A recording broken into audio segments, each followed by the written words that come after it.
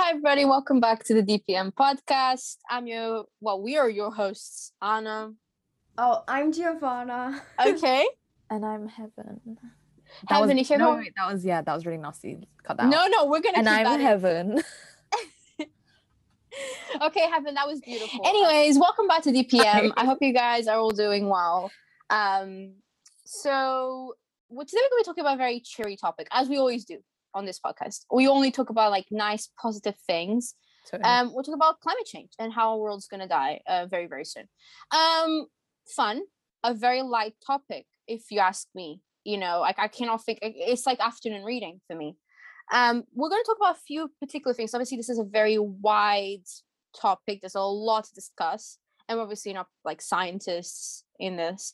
So we're going to be talking about a few things. First, we're going to do a little bit of an overlook into like what's going on, what's happening, what we're experiencing. Then I'm going to go into like plastics and microplastics, particularly in the ocean, but just like in everything else.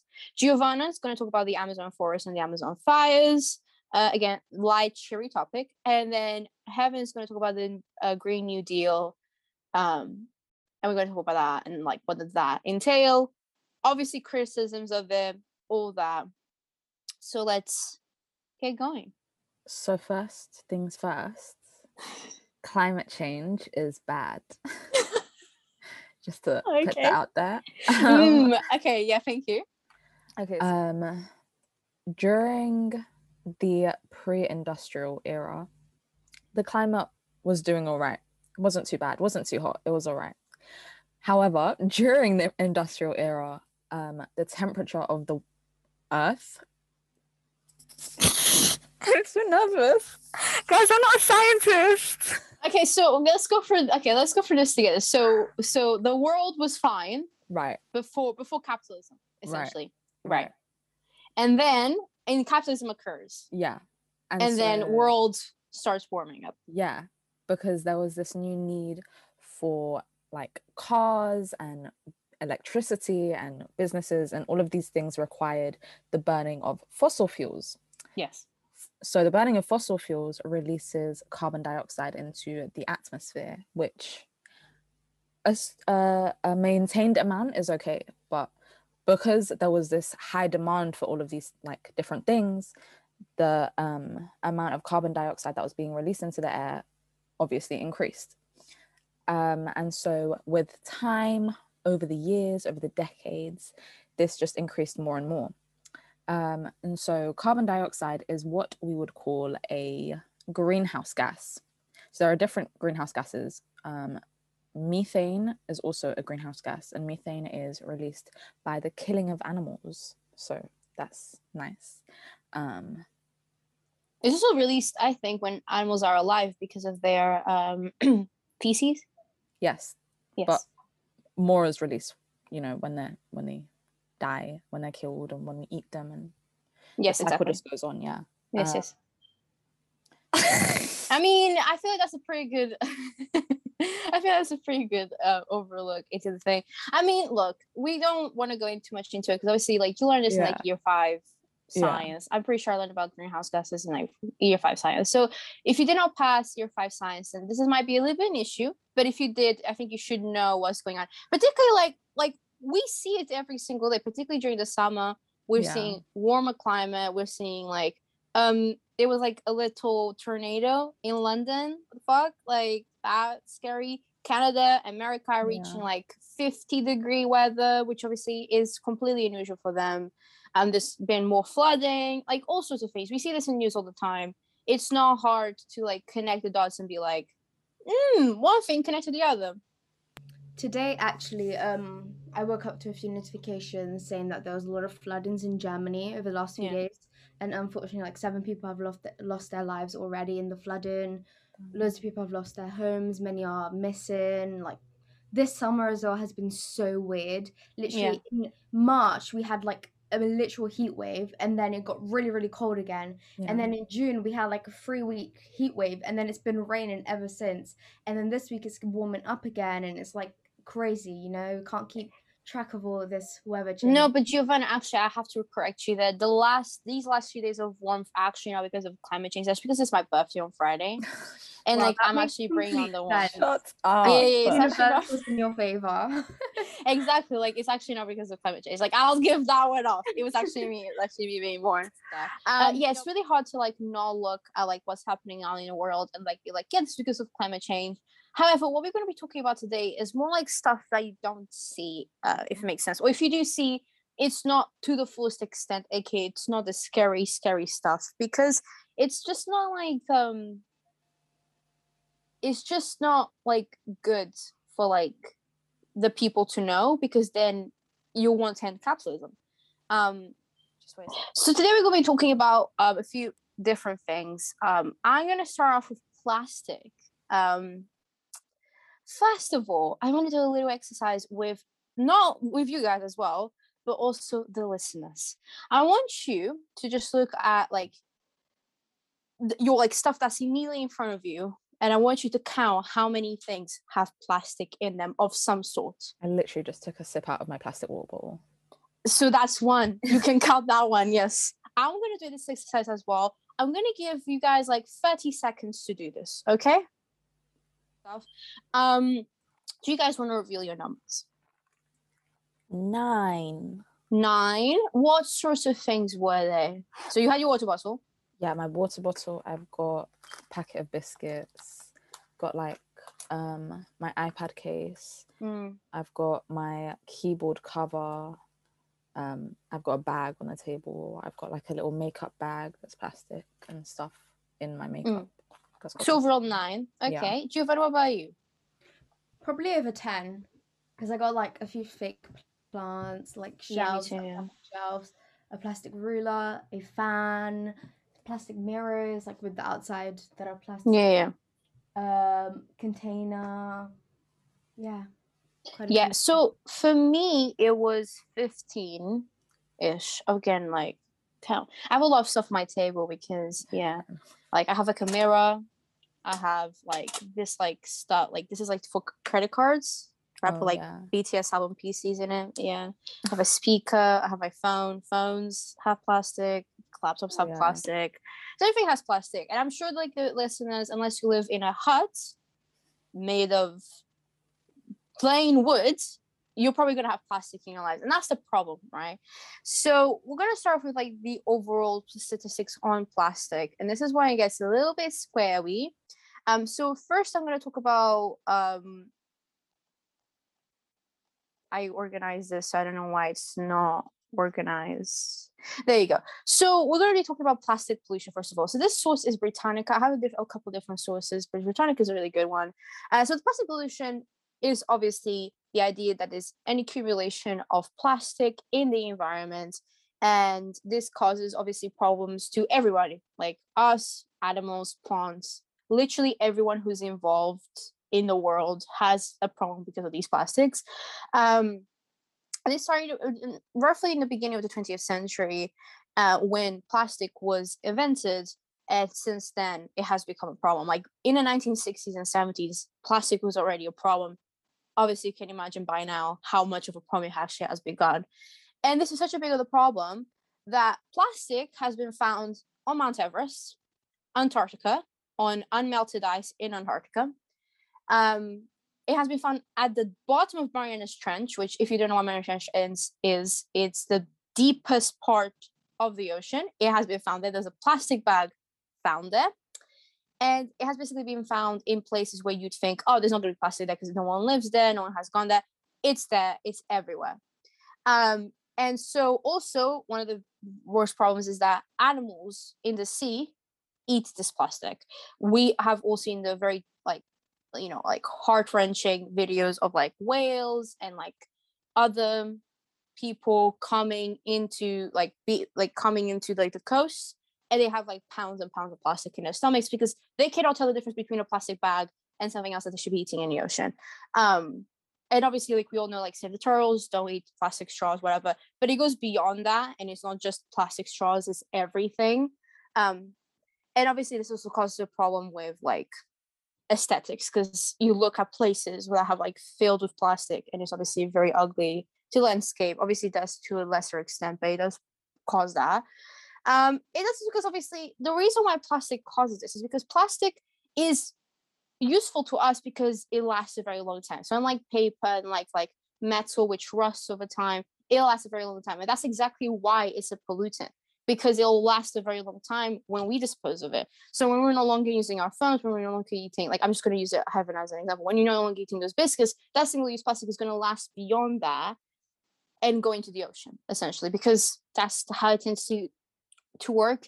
Some of that plastic will be recycled, but only a very few countries have over 50% of plastic being recycled. In the UK, it's a very low percentage of plastic being recycled. So the vast majority of plastic, particularly plastic that can't be recycled, will end up landfills, the ocean, essentially, everywhere, literally everywhere. And so these are some of statistics. Now, I know numbers are really hard sometimes to take in. I'm just going to read them out to you. This is from Surfers Against Sewage. You can go to a website. They have like a really nice way of like displaying statistics. But so every day, approximately 8 million pieces of plastic pollution find their way into the ocean. So that's every single day. So you do that over a year, you do that over like a decade, and you can imagine how many tons of that it is. 12 million tons of plastic are put into the ocean every single year. Microplastics are literally found in Antarctic ice, which I'm going to go into microplastics in a little bit. Roughly 80% of like just rubbish in the ocean is plastic. And there might be 5.25 trillion macro and microplastic pieces floating in open ocean. So that's 5 trillion. That's like more than any sort of wealth that like people own. Do you know what I mean? And it weighs up to 269,000 tons. Unexplained of numbers. About 100,000 marine mammals are killed. 1 million seabirds are killed by plastic. 9% of plastic is produced from feedstock obtained from fossil oil and gas. So like talking like about like greenhouse gases, plastic production releases these pollutants into the atmosphere as well. So it's also causing global warming. And you know, you go on and on and on, but essentially it's very, very like less than a third of all plastic in the UK is recycled. So you know, it's pretty bad. I don't want to like go on and on about it. I want to go into something that's much more interesting, which is microplastics. Now, microplastics are plastics that are under 5 millimeters. So if you look at a millimeter, that's tiny. It's smaller than that. And there are nanoplastics, which nanoplastics are even smaller than that. They're like, well, they're nanoplastics. Nanos are really, really small.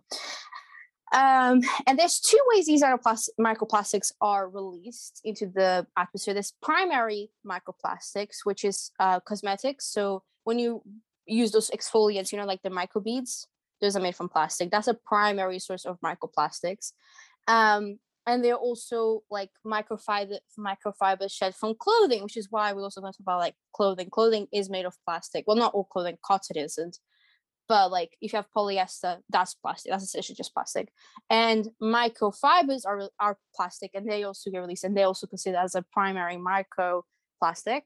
And then secondary microplastics are how plastics break down. So plastics do break down over time. They just take a very long time to break down, and then they get into microplastics, which are very hard to actually like separate from the things we consume, and they are found inside of us. There's microplastics inside of us. There's microplastics in everything we have, like the wind, the oceans, the ice in Antarctica, like everywhere. And it's because of sense radiation exposure. And this is caused by many different things. It's caused by littering. It's like storms. Some plastic just gets dumped right into the ocean. Like when people leave behind plastic in the beach, that's directly into the ocean. And then it's even in our drinking water. Now, a lot of microplastics do get like taken out of our drinking water. However, about 10% of them don't. So 10% of microplastics still are made into our drinking water, which is like so scary to think about, because you think, okay, what we clean, because and this is something else I want to point out. Like, we like to think that we are in control of what we consume, right? Like, I'm consuming these green things that are like bio and da da da da da. But there's so many things happening at like a level that we can't control because of the vast amount of plastic that we're consuming every single year. And nanoplastics are even worse because you can literally just not spot them. Like, you cannot spot them in the environment. Like, they're so tiny that like we don't know how much of them there are, right? And obviously we want to know, like, how does this affect us? Obviously for animals, it's deadly. We know this. Animals consume not just even microplastics, consume microplastics, and it's awful. A lot of the fish we consume, I think 1 in 3 fish we consume have microplastics in them. I mean, same. Bro, when I was doing this, by for having said that, like, no, I'm scared of drinking water. I was doing research on this. I was like drinking water. I was like, yes, queen. Now, what does this mean for us human beings? Now, we don't know. Essentially, that's it. And that's the scariest part. We don't know what this means for us. A lot of people have a theory that they will just get flushed right through us because our body will reject them and be like, you're not supposed to be here. Let's like reject that. But this goes into another thing I want to talk about, which I'm doing like quick overviews because obviously I don't want to be speaking for like 30 minutes straight. This goes into something else I want to talk about, which is infertility. So there's a few scientists in believing that essentially all men, or at least men in the West, will be completely infertile by 2045. And why is that? There's a few reasons for this. Some of them are stresses. Some of them are multiple chemicals that we exposed to. And the worst part is a lot of the men are not, how do I say this? The men are not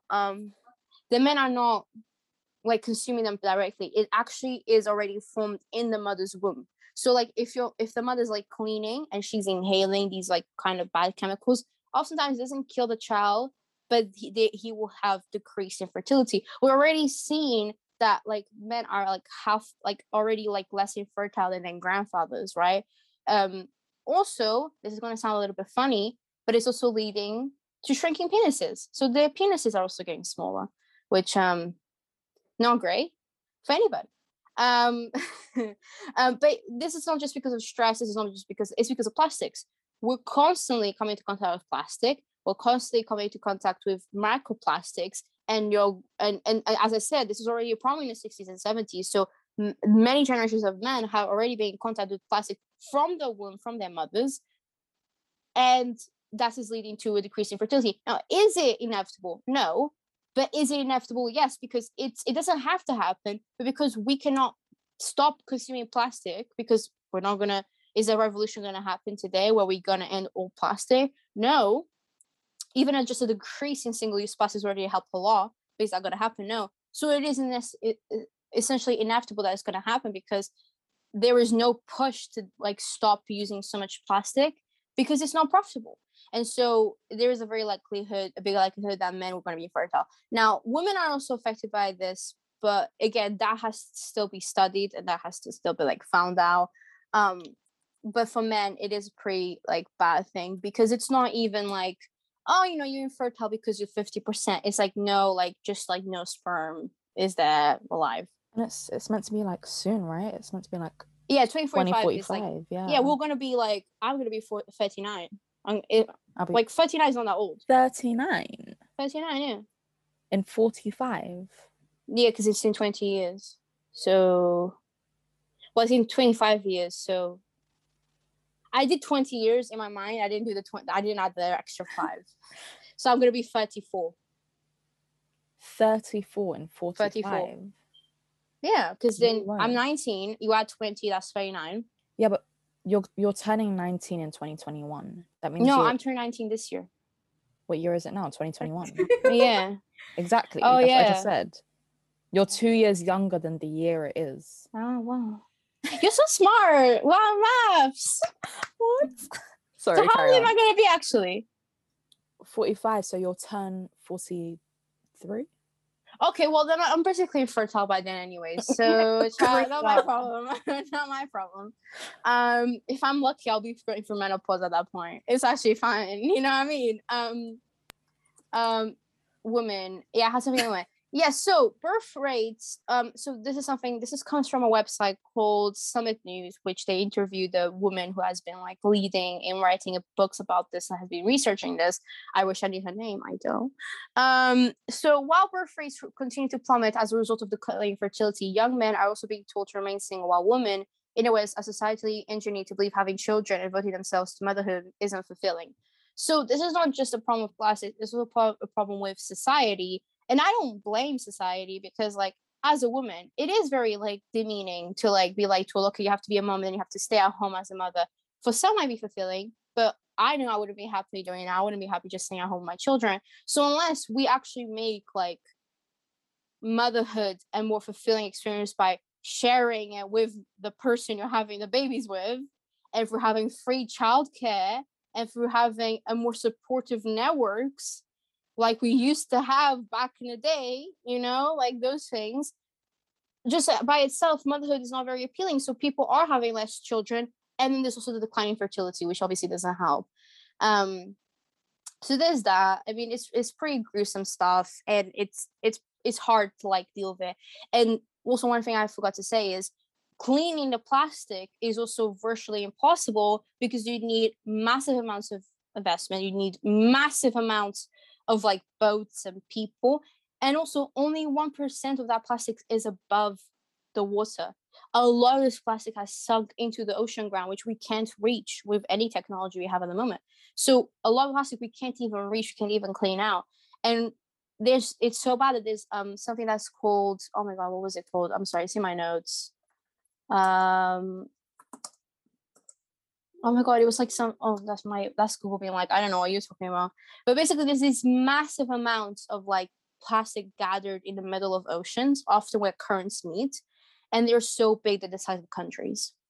So they're the size of like France and another country together. Oh my god, if I could only find it. Let me type France to see if I can find it. There you go. So yeah, it's called don't know what it's called, but in the North Pacific, gyres called plastic gyres are these swirling whirlpools where like the ocean currents meet, and it's the estimated size of France.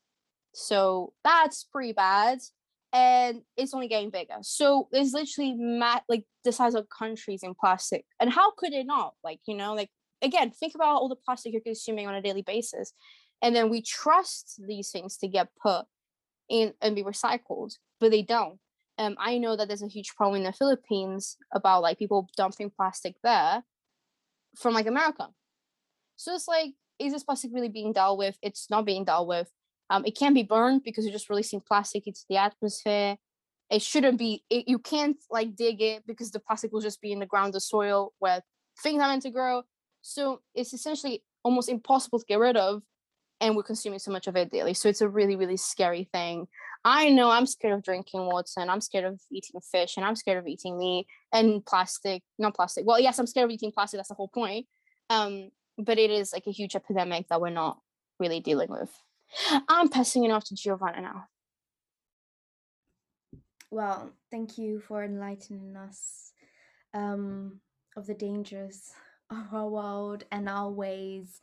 Yeah, it's really scary to hear, especially like by noticing that everything around us has plastic. Like there's no way, like you said, there's no way of us completely cutting out plastic out of our lives, because it's just so entrenched in everything and it's used for everything, literally. So what I wanted to talk about is a topic that really hits home because it's happening in my home. The destruction of the Amazon, and how the current president is kind of feeding that even more and allowing it to happen at rates that it hasn't ever reached before. So before we actually get into like how the Amazon is being destroyed, I think we need to look at the context of the Amazon and how deforestation started in the Amazon. But first, I just want to say some quick 5 facts about the Amazon. So the Amazon is 20 times the size of Britain. It produces over 20% of the oxygen in the atmosphere. It produces it releases a lot of carbon dioxide, but a lot of the carbon dioxide that it releases, it uses to survive.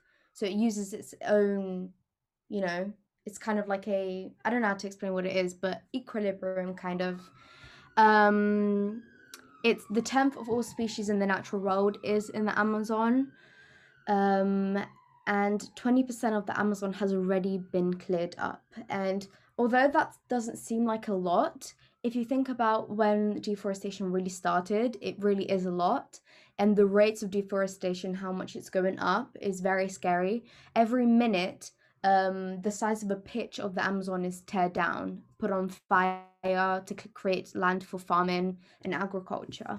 Which kind of sounds like, you're giving people jobs through farming, you're investing in that side of the economy, but it's destroying our world and destroying our natural world.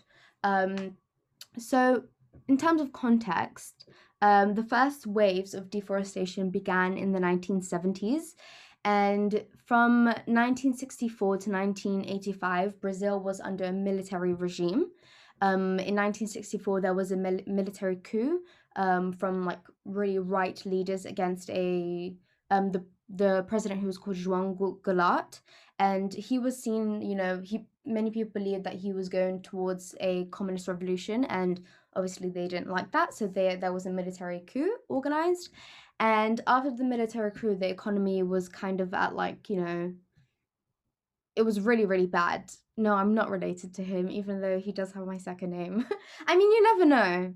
You never know. But, not that I know of. And after the military coup, the economy was basically in shambles, and the military regime, they wanted to prove themselves to America. They wanted to prove that they were successful in, tearing down the communist revolution and winning against that. So they had to find new sources of income for the economy, new ways to make the economy boom again.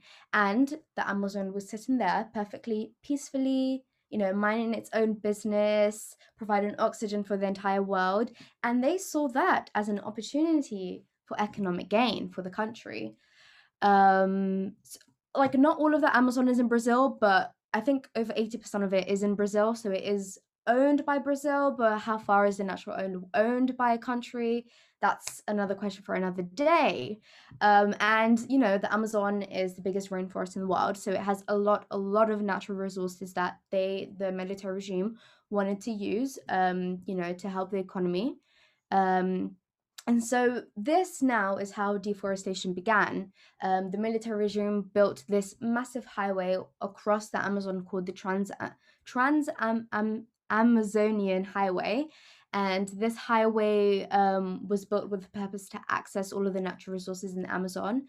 And so after they built the highway, they had to begin to create settlements around the highway. So what they did is that they encouraged and paid a lot of people to move and settle along the highway in order to create new towns and, have people there to work on the Amazon. So it was seen as a land rush when a lot of people moved into the Amazon and the area surrounding the highway. And because of this, the land rapidly began to, the trees were cut down, area was put on fire to create space for all of the people that were moving there. And essentially this is where deforestation began. And a lot of the people that moved to the Amazon were farmers. And so a lot of the land that was being destroyed was being set up as pastures. So the pastures were turned into farms. And these farms are farms that they raise cows and in order to sell beef, and also soybean soybean farms. So another reason for the increase in deforestation is that over the years we are consuming a lot more meat.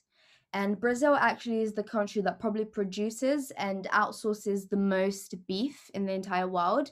And because of this very, very high demand in beef and meat in general, deforestation also began to quicken. The rates of deforestation began to quicken and increase because they were using all of these lands for farms and for, I don't know, how do you raise beef? I don't know.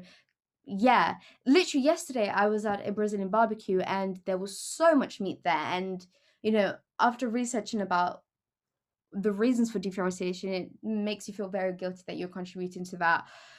but I honestly don't think I could go vegan because it is so good. But that's beside the point. And actually in the 1990s, exports from Brazil shot up so much, and it's just been increasing ever since. And since the election of Bolsonaro, there's been a very aggressive increase in deforestation because he's a very right leader. You know, neoliberalism at its finest is Bolsonaro. And so obviously he doesn't care about the natural world. He cares about creating profit for the country and, you know, booming the economy and encouraging people to be capitalist. What's the word? Capitalist bastards, let's say. Scum. Pigs. Yeah, pigs. I think that's the word I was looking for. Which makes sense because you're talking about meat production. Yes, it does. Always on topic. Always on topic. And yes, part of Bolsonaro's large voter base is, you know, farmers, people that work in agriculture, middle class people, because farmers in Brazil tend to be quite wealthy because, you know, there's a high demand for what they're farming.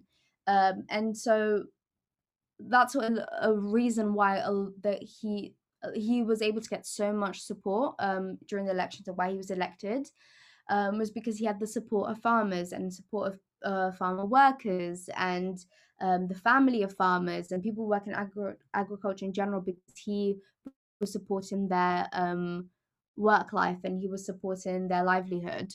I don't know what that says. How to become a farmer without experience. Oh, okay. I mean, yeah. After Brazil I go. Yeah, exactly. So yeah, I mean, deforestation is at its highest. In 2019, we also was it 2019 and 2020? I think it was in the middle of lockdown when the fires got really, really bad, and the government refused to do anything. I actually can't remember if they ended up doing something, but it was after a lot of international attention, international pressure, that I think they actually went over the Amazon and dropped water on the fires to try and calm down the fires. And after those like really, really bad fires, countries like Germany and France like are willing to basically take the Amazon away from Brazil. And, you know, a natural world shouldn't be owned by a country, but it's so sad that the country that is in charge of it is treating it with so much disrespect. And because it's not only does it produce, you know, 20% of oxygen, but it's so beautiful and it's something that was put on our planet, and unfortunately we haven't been taking very good care of it. Not very good care, we haven't been taking care of it at all. And actually this is, you know, quite controversial, but Lula, he was a socialist. I would say in the beginning he was a socialist president. Unfortunately that he was involved in a corruption scandal, and, you know, that's the reason why he was put in prison for a bit, and yeah, all of that madness. But he actually did quite a bit to protect the Amazon. And something that I haven't mentioned are the indigenous people in the Amazon. There are so many indigenous tribes in the Amazon, you know, and that's where they live. That's where they've spent their entire lives. A lot of them don't ever leave the Amazon. A lot of them don't even know what's going on in the outside world, like in the areas surrounding the Amazon and Brazil in general. And something that Lula did was that he protected a lot of the reserves in the Amazon. He like outlined a lot of areas that weren't allowed to be touched because they were reserves for the indigenous people. And since 2019, when Bolsonaro was elected, so many of these reserves have now been taken over and have been put on fire to create new farming land. And so that's also a displacement of indigenous people again, which colonizers, I'm so sorry, Anne, I'm going to call you out here, but your people already colonized, you know, Brazil, already a genocide of indigenous people, and now we're doing the same thing. The government's doing the same thing, but now they're doing it behind, you know, capitalist ideas of maintaining the economy and stuff, and it's very, very sad. I don't want to speak for much longer, but I thought it was interesting, this video. Yeah. I thought it was interesting, this video that I watched called What If We Cleared the Amazon? And it basically just went through what would happen to the world if the Amazon was completely gone, if we completely burned down the Amazon and removed, you know, all of that natural world from here. And I thought I could just say some facts to show the like how significant the Amazon actually is. So 20% of the Amazon has already been cleared up. We said that. In order to clear up the entire Amazon, we would have to cut up 390 billion trees. 140 billion metric tons of carbon dioxide would enter our atmosphere by cutting down all those trees, which is 3 to 5 times what we already emit. And like Anna said already, haven't said that a maintained level at carbon dioxide isn't that bad, but at levels that would be released if we cut down the Amazon, it's very, very dangerous. This increase in carbon dioxide would make our oceans more acidic, a lot more acidic, which would then kill animals and, cause bleaching in the oceans. So we've gone from the Amazon, land, to then also destroying the oceans. Without trees, the land would experience massive erosion. So there would be, breaking down of the earths and cracking everywhere.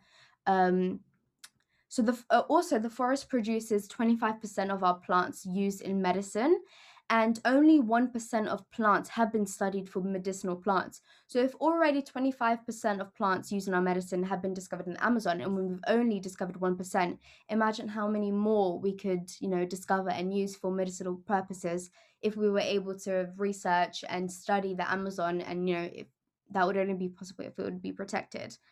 Clearing up the Amazon would change the Earth's weather system. It would so the forest creates its own rain, and that's how it survives. And without all of that rain, there would be the lack of the rain in the Amazon would also mean there would be a complete lack of rain in South America, and that would also go up to the west coast of North America. There would be a lack of rain there, which is California, without already a lot of wildfires there. So without even more rain, because they already lack rain, fires would be out of control. There would be a global drought, and sadly the rainforest would not return because of the lack of rain, because it uses rain to keep itself alive. And if there was no rain, there would be no way for it to grow back. There would be no fertile land, and we would all die, essentially. So yeah, those are some hard-hitting facts for you. Wow, I feel like that was so cheery. I feel like I feel so uplifted after hearing that, like, fully. But yeah, like, as I feel like also, like, I watched, was it? I don't remember when I watched this, but like the Amazonian forest, like you don't even need to clear up fully for it to have a huge impact. If you already clear up a significant amount, it's like a tipping point, and like tipping points are all over the planet. And if you have a tipping point, it's essentially like you can't go back. Like after that, like we're basically doomed. And there's already a few, like we're very close to tipping points because, one of them is in the northern countries where the ice is like packed. And so between the ice is like methane, which obviously, as we talked about, is greenhouse gases. If this ice hole melts, or if a significant part of it melts, methane is released into the atmosphere. That's the tipping point. We can't go back from there. And there's absolutely no care to watch for these tipping points to make sure we don't go over because of capitalism. Which, I mean, I feel like, like capitalism, us being alive, which one is more important? I'm not sure. I'm actually not sure. I'm really not sure. Someone might have to tell me which one is more important, because I'm really confused. Personally, I say capitalism. I think so too. That's what I was thinking. It's happiness at its finest, Exactly. That's what I was thinking as well. No, I was thinking as well. I think capitalism is more important. Yeah. And while, as we said, capitalism is more important, I think Kevin should tell us about why the Green New Deal is all about. I'm assuming, because of the sound of it, capitalism and protecting Europe, I suppose. Yeah, so I wanted to start off by talking a little bit about the Paris Agreement from 2015, late 2015, because I feel like it's a necessary prelude to the Green New Deal. And yeah, so in December of 2015, almost 200 countries got together in Paris, and they signed this formal agreement, to take their efforts and try and cap temperatures from rising by 1.5 degrees. They kind of agreed that 1.5 degrees wouldn't be too bad, but 2 degrees would be the maximum. So when I say 1.5 degrees and 2 degrees, I'm saying that many degrees above the temperature that the world was at during the industrial era. So 190 countries actually formally solidified the agreement. A couple didn't, including Iran, Turkey, and Iraq. But America did formally agree. However, 2 years later, in 2017, Trump made clear his intentions to leave the Paris Agreement as he believed that it was holding the US back. He said that letting countries such as India and China use their fossil fuels while the US had to curb their carbon usage was unfair. And so in 2020, the day after he was elected, he withdrew from the Paris Agreement. He withdrew the US. And this didn't really come as a surprise, as he believed that cutting back on any type of regulations, not just environmental, would create more jobs, I guess. Whatever, go off, I guess. Anyways, so after this, it was inevitable that the Paris Agreement, I mean, some countries tried to abide by it, but overall, if the US, which is one of the richest countries in the world and is one of the like biggest producers of all these like greenhouse gases, if they're not abiding by it, then it's inevitable that it's not really going to work out that great. And so, okay. So in 2019, the Green New Deal was launched. So the Green New Deal, it's not legislation, but it's a congressional resolution. The reason it's congressional is because the Congresswoman Alexandria Ocasio-Cortez and Senator Ed Markey, they were recruited to be a part of this by a think tank called New Consensus. And so with those two Congress people on board, their resolution was congressional. And it's not like legislation or anything like that. It's not a bill. It's not going to become law. It's just like a proposition, like it's a first step, some ideas. And it's 14 pages long, and it basically is built around these two ideas. So the first is what America can do to prevent climate change from escalating. And the second is how to protect the people while doing this. So their first idea is what America can do. So they came up with a list of things. So for example, they can stop burning as many fossil fuels as they can, which obviously a lot of people aren't going to be happy about, because burning fossil fuels is how they make cars and how they get electricity, and you know how like businesses stay on top of things. And so this stopping the burning of fossil fuels is obviously going to be very financially detrimental, I guess you could say, as you would need to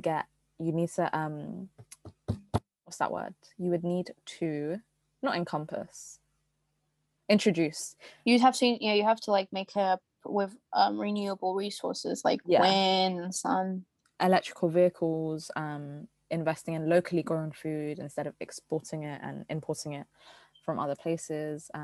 But this would inevitably create new jobs, and it would create new industries, and it would eventually create an entire new economy. So realistically, people will be protected. Like some will obviously lose their jobs because we won't need like coal miners and stuff like that anymore. But we'll need new jobs. Like we'll have new ways to employ these people that will be losing their previous ones. And obviously you need money to do all of this. And their hope is that they can just redirect some of the taxes that American people already pay, instead of that money going towards like defense funds and like war funds and stuff like that, which they don't need. It can go towards the Green New Deal. So what do we think about that solution? I think it's bullshit. Sorry. Go off. Really explain. I'm sorry. Look, first of all, employing a Green New Deal, America's so obsessed with the past. Like, oh, you remember like what's his name? Roosevelt Franklin. Yeah. I remember his second name. Roosevelt Franklin. He did a New Deal, so this will be a Green New Deal. Roosevelt. Yeah. Oh shit. FDR. Yeah. Anyway, I have not studied. Actually, do you know what? Letting go of that information is letting go of trauma. So please let me think it's actually Roosevelt Franklin. For sure. Thank you. Because I actually feel that was really disrespectful. Let me let go of that trauma. Thank you. But anyways, like he did like a brand new deal, a new deal. So you're like, yes, this will be a Green New Deal. And it's like, look, you can't do. I feel like people like are so slow. They're so slow because like it's so simple. What scientists have been saying, you need to stop now, or you need to decrease that, not by like a little percentage. You need to decrease that by like a 90% like percent. Like as we said, it doesn't have to be stopped completely. And like, look, we can't put people who are disabled at risk. So, for example, plastic. Diabetics need clean syringes. That needs to come wrapped in plastic. Like, and we're not saying that those people don't deserve to have access to clean materials for like their stuff, right? Or like, vaccines shouldn't come wrapped in plastic. It's not really it. What we're saying is there's so much we need to cut down from that you like. There is no incentive to do that because you just want to continuously make sure that companies have profit when like that's not the most important thing. And it's so annoying. Like this is a slight tangent, but it relates to the overall point. I was watching TV yesterday.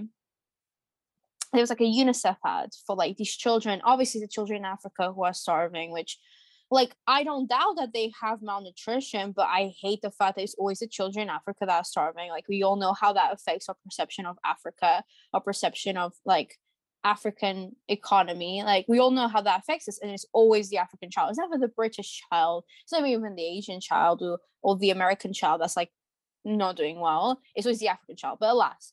And they were like showing these horrifying images of like this child that's obviously going through malnutrition to get you to give some money. And I think it's so fucking disgusting that you're asking me, a working class person who can barely afford like most like luxuries in life. Like my parents, like they can afford food. I'm not gonna exaggerate, they can afford food, but we could definitely be doing better financially instead of going to fucking Jeff Bezos, Elon Musk, and asking them to give some of their fucking billions to help the children in Africa or help the children wherever else. You know what I mean? I'm so fucking tired of it. It's the same thing with this like whole green stuff. Like you're always about protecting the billionaires. You're always about protecting the companies instead of forcing them to finally stop using single-use plastics, using paper, using making actually like long-lasting things, putting stuff in place about fast fashion that stops the use of polyester in clothes, only cotton. I know there's problems with cotton, there's problems with everything. There's like literally no ethical use under capitalism.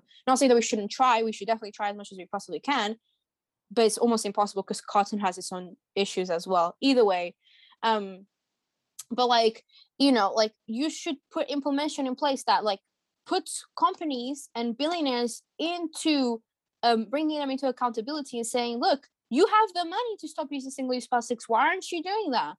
And if they're not doing it, they should fucking pay fines for it. I'm not saying that money solves everything, but if you're not doing it, hit them where it hurts. Their money. And I'm not meaning like, oh yeah, $500,000. I mean seriously affecting their profit so that they're like, okay, we can either get a huge fine, which actually going to affect us, or we can actually like do something that actually like hurts our profits a little bit, but like we won't get the huge fine. But no, you're always about protecting the companies. You're always about protecting the billionaires. Fucking hell, like Jeff Bezos and Elon Musk are going to fucking space for like 4 minutes. Are you fucking kidding me? Is that not affecting global warming? The fact you just like gonna allow all these billionaires to just like shoot off into space, be like, oh my god, look at the Earth. Are you fucking kidding me? This makes me so angry because then I feel like I'm not doing enough because I'm not doing this, I'm not doing that. But then these people, they're just like investing in these huge like projects that like affect the Earth so massively, so they can go live in Mars when like we're all fucking dying in this like climate disaster.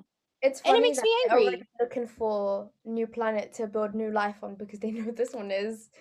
Instead of trying to salvage this one, because like the thing is, we could salvage it. Like it's not completely yet. It's not completely hopeless yet. We could salvage it. Like we could stop cutting the Amazon forest down. We could stop using single-use plastics or use plastics as much as possible. Again, some plastic will still have to be around, but like we could try to cut it out as much as possible and make the plastic that we have actually be recycled. We could try to invest in new ways of like using paper. How can we make paper without introducing plastic into it? How can we make paper more durable? Can you make it thicker? Can you make it so that we can actually carry things inside it? Do you know what I mean? Like we could be doing so much to try to save our current Earth, but they just care about like looking to fucking Mars. And then like it's so funny because at the same day there was like a documentary on TV about how like great Elon Musk is. Like he is such a visionary. Look at him. He's a fucking idiot. That's what he is. Like he's a billionaire. So well, yeah, he's a very smart man, but he's a fucking idiot because like I think all billionaires are idiots because you're literally hoarding so much money and you're so proud of it, but you're not investing that money into anything substantial. Fucking Jeff Bezos' ex-wife is doing more by investing $1 billion into charities. And like, do you know what I mean? Mm-hmm. Fun fact, actually, this has nothing to do with climate change, but since we're talking about how idiots billionaires are, I was listening to a podcast that Elon Musk was in because I was just interested, because he's a weird creature for me. He is. And he has like this side company besides Tesla, and this company is where he like releases like these weird, really cool, really advanced tools that he creates that he has the idea of one day that he wants to produce. So like he released this exclusive limited flamethrower, 50,000 units, sold them at like $300, and I'm like, all that money you spent on that could have been going towards saving our planet, because I mean, fair enough, he's creating electrical cars, but he could be doing so much more, But the thing is, like, that's the thing. I was talking to my dad about this. Like, you're talking and it's non-acceptable cars. That's the thing. That's also true, yeah. But like electrical cars, like this. That's why it's so complex. It's complex in terms of like, it's complex when you're trying to patch up things. It's not complex when you're just trying to like get rid of the whole system. Like, it's really easy, like, to get rid of the whole system. I think because it's all about like just ending the system, stopping the system, and then re-looking to how you can. Like, and scientists know this. They've been theorizing for years on how to redo the system. But like when you're trying to patch up the system, it's so difficult because yes, electrical cars don't consume gasoline, but where does electricity come from? Electricity comes from burning fossil fuels. How do those cars get made? Are those factories using sustainable energy? They're not. Those cars are still having a carbon footprint in the environment by their creation. And still, and this is how capitalism works, yes, you're buying an electrical car, but you still give money to Elon Musk, and is Elon Musk helping saving the planet? No, he's not. He's just making money. This electrical car thing is just about him making money. He never cared about the environment. If he cared about the environment, he wouldn't be who he is, and he wouldn't be doing this like whole like SpaceX stuff, right? Do you know what I mean? But like, no, he just cares about making money. Electrical cars were the new thing, so he did it. But it's not just to save the planet. If he was to save the planet, his factories wouldn't be burning fossil fuels as well to like produce these cars. And that's the thing. That's why like every single time I see people be like, well, you just do this and you just do this. Yeah, but how is it being produced? Like, sure, like for example, like a huge thing is like fast fashion, because not only is fast fashion hurting the environment for like fossil fuels, is also the workers and all that. That's not sustainable either, of course, we all know that.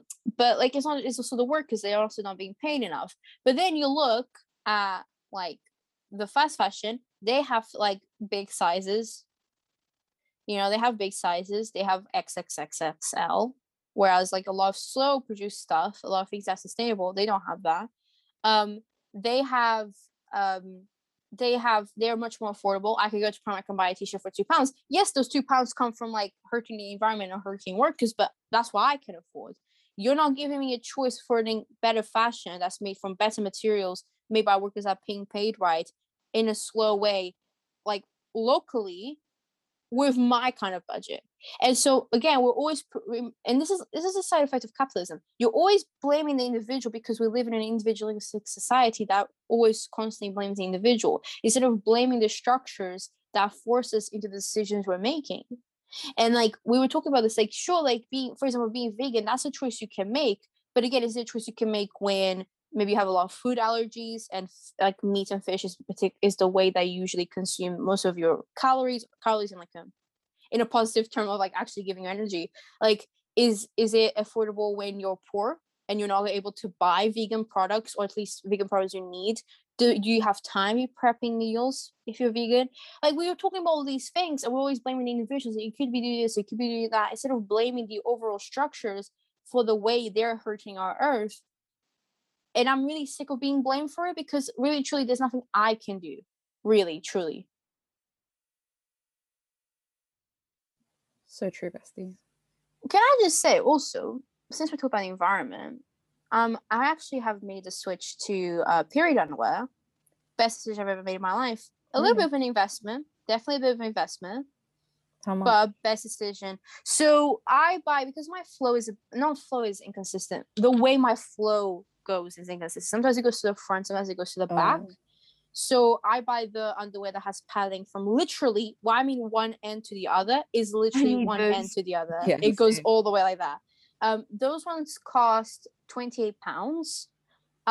Which is, I understand that's like a bit of an investment. Like I do know that, but like I have 6 in comparison to how many pads you would buy. Exactly. Yeah, exactly. Expensive. They're like £3 a pad. And it's not even like, with razors, at least you can buy men's razors instead of buying women's razors. You can't buy men's pads. Yeah, exactly. Exactly. With these, so yeah, like the pairs, obviously the pairs that have like smaller, because they have different flows. So like they have the ones that are like very small for like light period days. I have one pair that's like, it's called overnight. The back goes all the way at the end, but it doesn't go all the way to the front. It goes kind of like stops a little bit like further down. Yeah.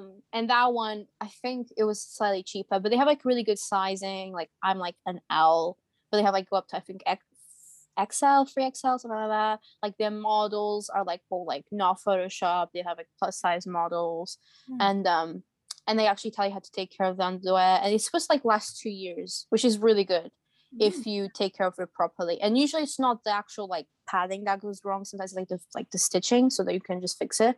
But like it has been like the best stitch I've ever made, because you can, so particularly the ones I wear, which is called the maxi ones, you can wear them the whole day and you don't have to change your pad. There's no leaking. There's no worrying about whether the pad has bunched up. You know how it is. Yeah. And it's been such a good, like, comfortable fit. I'm wearing them right now. Such a comfortable fit. People were asking me, like, does it feel like nappies? It does not feel like nappies. It just feels like you're, like, it feels just better than a pad. Because you know you're wearing a pad. Like, you can feel it. But there's, like, no noise. When you, like, go to the toilet, because the thing is black and it sinks down, you can't see how much period you've done. So, like, it will just sinks down. It's just, like, the best thing ever. And, like, it feels like something I've done to obviously like help with like not like use as many pads. And like I can't use a Diva cup because it bothers me very much. Like I just couldn't like use it. I can't even use tampons. Like it just bothers me a lot. Yeah. So it's been my little way of doing it. And like I feel like overall, sometimes when you like, because also I will also switch to like cotton loofah, which is supposed to like wash and you have to throw out. Like that feels like a sacrifice I've made, because it doesn't lather as much, it doesn't feel as nice. I'm like, do you know what, for the environment you've done this, but this is actually a switch that hasn't been a sacrifice. It actually has like improved my experience with my period. So I was like, okay, well this is great. I actually need to buy more pairs though, because sometimes my periods last a bit longer, but it's been really nice. I recommend. The company I buy it from is Modi Body, not sponsored. Based Modi Body, based like with eyes instead of a Y, so it's YI. And I think they also, and also every time you do a purchase, you can like donate a little bit, so they can provide period products to like people who can't afford them. So that's also really nice. Swag. And they also make underwear for like people who have pee problems. Oh, I have pee problems. Bro, my mom has pee problems. Cut that out. Actually, don't put that out. Swag. Yeah, I don't think my mom wants me to talk about it. Anyway, moving on. We just cut that out. Is there anything else we want to talk about? The thing is, like, obviously, like, veganism, I touched upon it. We're not vegans, so we're not going to talk about, like, the sacrifice it is to not eat meat. We very much eat meat. Don't eat meat, guys. Don't eat meat. No. I feel like it is a good thing to try to cut down consumption. So like I know my mom sometimes like she does like vegan meals, which is really nice. Or I know fishing, there's problems with fishing as well. We all know the problems with fishing, but sometimes eating fish instead of meat, it is a good thing. Also for your health, it's also a good thing for your health. But sometimes eating vegan meals, they're nice if it's healthy. They're easy as well. They're easy to make, yes. Because my mom does like this like vegan pasta that's like, she does it well. I don't know what she puts in it, but it's nice. But yeah, like I feel like if you can like cut down, that's already like a good thing. Like now you're already not consuming as much. Also because you don't want scurvy, do you know what I mean? But yeah. But like you do you. We're not telling you to do anything because we don't do it. Yeah, exactly. Yeah, no judgment coming from this end. I feel like again, you do like what you can. Like I could afford to like buy a reusable loofah, so I did that. But like someone else might not be able to do that, and that's fine. Yeah, like everyone, like and again, like it's the structures that are wrong, and like I don't really know. Like I guess you could protest, you can like sign petitions, you can like do whatever. But then again, you also see as always like crazy, like a crazy hippie if you like do that sort of stuff. So it's like also just clean up after yourself, you know. That's true. To the park or to a beach, you know, like I was watching a video because right now Hawaii is open, so a lot of Americans are going to Hawaii for vacation the last few months, and you know, Hawaii is beautiful, a lot of nature everywhere, and like this over tourism has hurt it so much, hurt its beaches so much. There's just plastic everywhere, like you were saying. So you know, if you are going on holiday, if you're or at any park as well, just clean up after yourself. It's not that hard. And I think one thing that like councils need to be doing more or provide more bins, because that's like true. Whenever there's a heat wave, the parks are full, especially during lockdown when things weren't open. The parks were so full, and then people unfortunately do have to put the rubbish next outside of the bin next to it, which not only does create bad smell, but is of course it's really bad, but it's because enough bins aren't provided. So you know, that's something that councils need to be looking at, providing more bins in parks, or like a park near my college in Cambridge. What they did during the heat waves, because they knew the parks were going to be full, they just put temporary, like those big temporary bins. I said big. Bigs. They're bigs. Those specific days because they knew it was going to be full. So like even just things like that, you know. Yeah, that's what I was saying. Like, I don't know who I was talking to. I have this thing where I know I'm talking to someone, but I can't see who I'm talking to. Either way, but like I was talking to someone. It's like that's the thing. Like, I was talking to my neighbor. Was it my neighbor? I don't know. Either way, I was talking to someone, and basically we were talking about like how like in Portugal there's like essentially a bin every time there's a traffic light stop. So you know when you cross, there's usually a bin there, and it makes sense because that means like you can make it frequent enough. And usually, like if you think about like, your journey. When you're stopping at a traffic light, that's when you're like stopping and thinking about something. So it's not being like, oh, I have rubbish in my bag, let me put it in the bin. You know what I mean? And that's like a nice way of tidying up. And like they make bins so infrequent, and like also they're gross, they're disgusting. Like literally the recycling part of the bins, because now they made bins so it's like there's a recycling bit, there's like a cigarette bit, and there's like a general waste. They make the recycling one, they make it a small hole that's like obviously for like water bottles or whatever, but it's disgusting. And it's like, am I supposed to put my hand there? Like it's little things like that you can just make it more accessible for people so that they can actually like recycle, put it in the right place, and make it more frequent. Because like people really think it's more like easy to just like throw it into like the street. Like you've seen people 1,000,000% just like throw things on the street, and I could never do that. I would rather have like rubbish in my bag for like a day and then go home and recycle it than like throw it in a fucking street. Like that's disgusting. So yes, get into the habit of not littering. Throw things inside the bin, and if you can recycle, try to recycle. Because even though it is like a very small percentage of things that get recycled, every little bit helps. It's like Tesco's, every little bit helps. So try to think about that. And I said this earlier, but I want to say it again because Anna didn't hear, and it was just gold. I just want to give a final message to climate. I don't want you to change for anyone because you're perfect the way you are. That's good. That's really good, actually. I love that. Yes, Queen. It's like the Bruno Mars song. Just the way you are. Don't sing ever again. Yeah. Stop. Your climate. Yeah. We have been DPM Podcast, and we are very happy to have this conversation with you all. If you have any facts you want to send us, comment on our pictures or DM us. Or again, like we said last week, if you have any topics you would like us to talk about, let us know, because we would love branching out and, research new things and talk about new things. Thank you for listening. We hope you have been educated in some way. We're not experts or professionals on this topic, but we did our own little bit of research, which if you all have time, it's nice to pick a certain topic or pick something specific when it comes to climate change and research what we're doing wrong as people and how we could improve, even if it's small changes, gradually. Thank you all, and beijos from me. Yeah, kisses from me as well, you guys. Bye. Oh, follow us on Instagram. Yes. Oh yeah. Go on. They'll just post on Instagram. It's That's at nice. DPM podcast with 2 T's. Swag. Swag.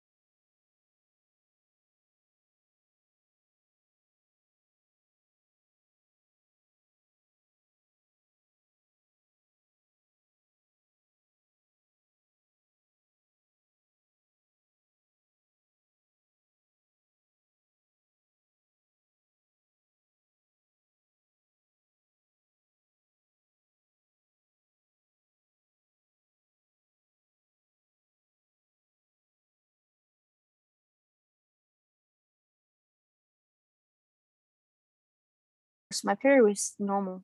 There was nothing different about it. People Same actually flow, same for it. pain. Well, actually, I don't get pain. That's the same lack of pain. Must be nice. Can I just say also, since we're talking about the environment, I actually have made a switch to period underwear. Best decision I've ever made in my life. A little bit of an investment, definitely a bit of an investment. How much? But best decision. So I buy, because my flow is inconsistent. The way my flow goes is inconsistent. Sometimes it goes to the front, sometimes it goes to the back. So I buy the underwear that has padding from literally, one end to the other is literally one end to the other. Yeah, it goes all the way like that. Those ones cost £28. Which is, I understand that's like a bit of an investment. Like, I do know that, but like, I have 6 in comparison to how many pads you would buy. Exactly. Yeah, exactly. Expensive. They're like £3 a pad. And it's not even like, with razors, at least you can buy men's razors instead of buying women's razors. You can't buy men's pads. Yeah, exactly. Exactly. With these, so yeah, like the pairs, obviously the pairs that have like smaller, because they have different flows. So like they have the ones that are like very small for like light period days.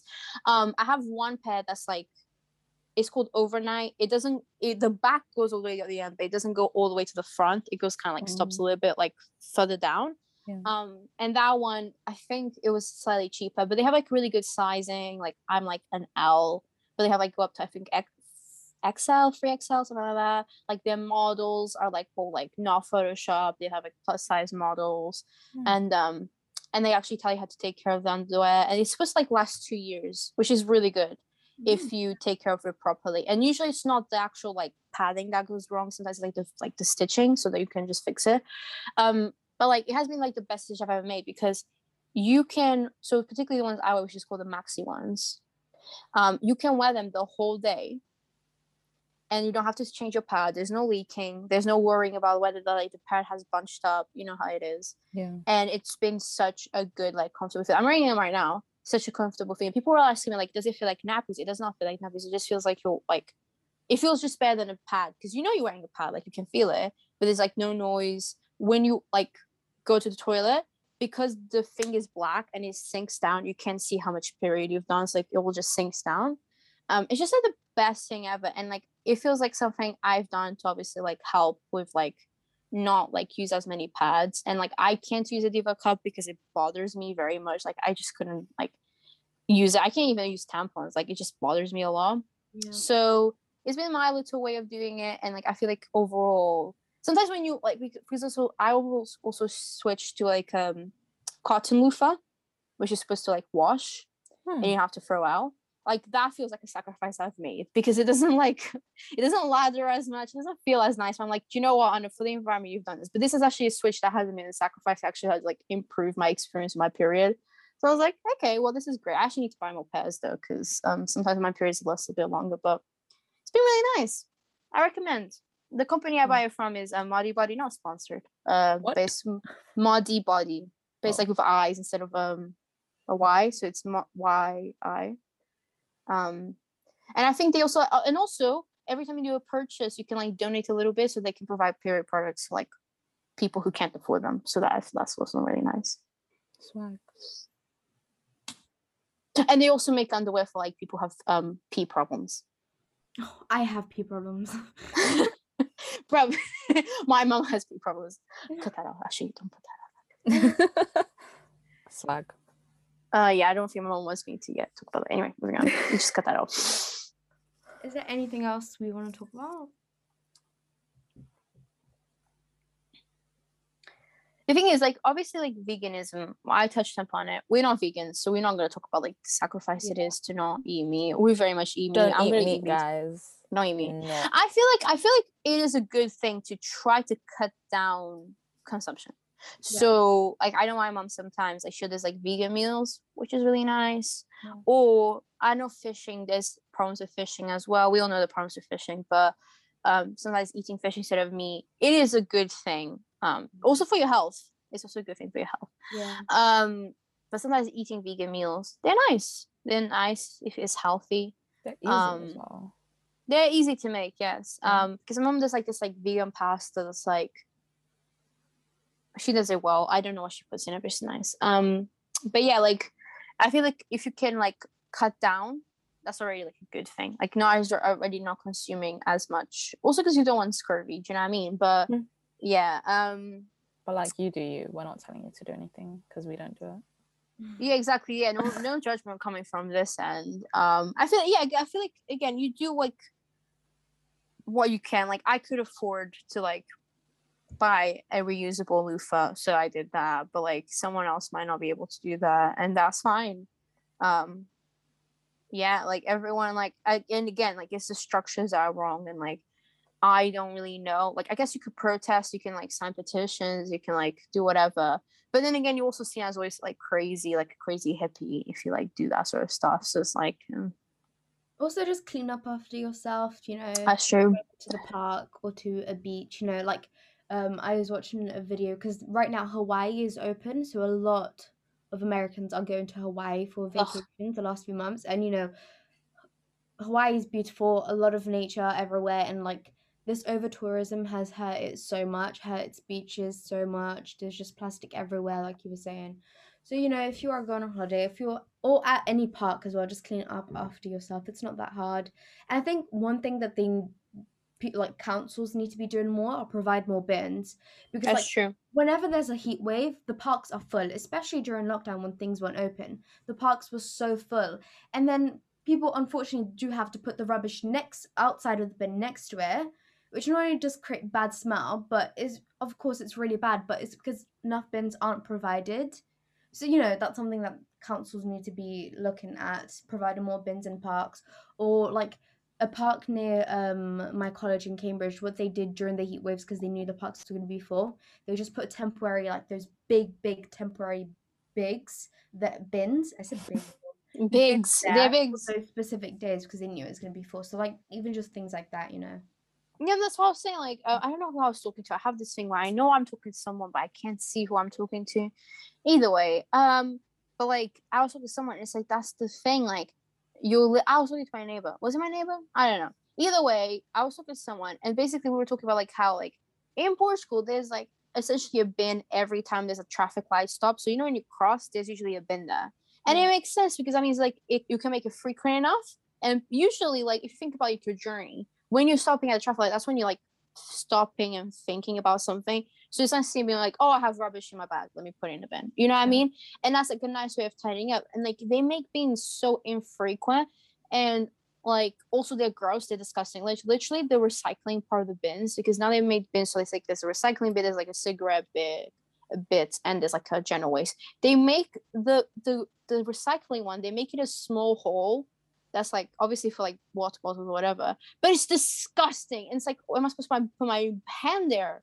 Like it's little things like that you can just make it more accessible for people so that they can actually like recycle, put it in the right place, and make it more frequent. Because like people really think it's more like easy to just like throw it into like the street. Like we've seen people like you've seen people 1,000,000% just like throw things on the street, and I could never do that. I would rather have like rubbish in my bag for like a day and then go home and recycle it than like throw it in a fucking street. Like that's disgusting. So yes, get into the habit of not littering. Throw things inside the bin, and if you can recycle, try to recycle. Because even though it is like a very small percentage of things that get recycled, every little bit helps. It's like Tesco's, every little bit helps. So try to think about that. And I said this earlier, but I want to say it again because Anna didn't hear, and it was just gold. I just want to give a final message to climate. I don't want you to change for anyone because you're perfect the way you are. That's good. That's really good, actually. I love that. Yes, queen. It's like the Bruno Mars song. Just the way you are. Don't sing ever again. Yeah. Stop. Your climate. Yeah. We have been DPM podcast, and we are very happy to have this conversation with you all. If you have any facts you want to send us, comment on our pictures or DM us, or again, like we said last week, if you have any topics you would like us to talk about, let us know, because we would love branching out and researching new things and talk about new things. Thank you for listening. We hope you have been educated in some way. We're not experts or professionals on this topic, but we did our own little bit of research, which if you all have time, it's nice to pick a certain topic or pick something specific when it comes to climate change and research what we're doing wrong as people and how we could improve, even if it's small changes, gradually. Thank you all, and beijos from me. Yeah, kisses from me as well, you guys. Bye. Oh, follow on Instagram. Yes. Oh yeah. Go on. That's just post on Instagram. It's at DPM podcast with 2 T's. Swag.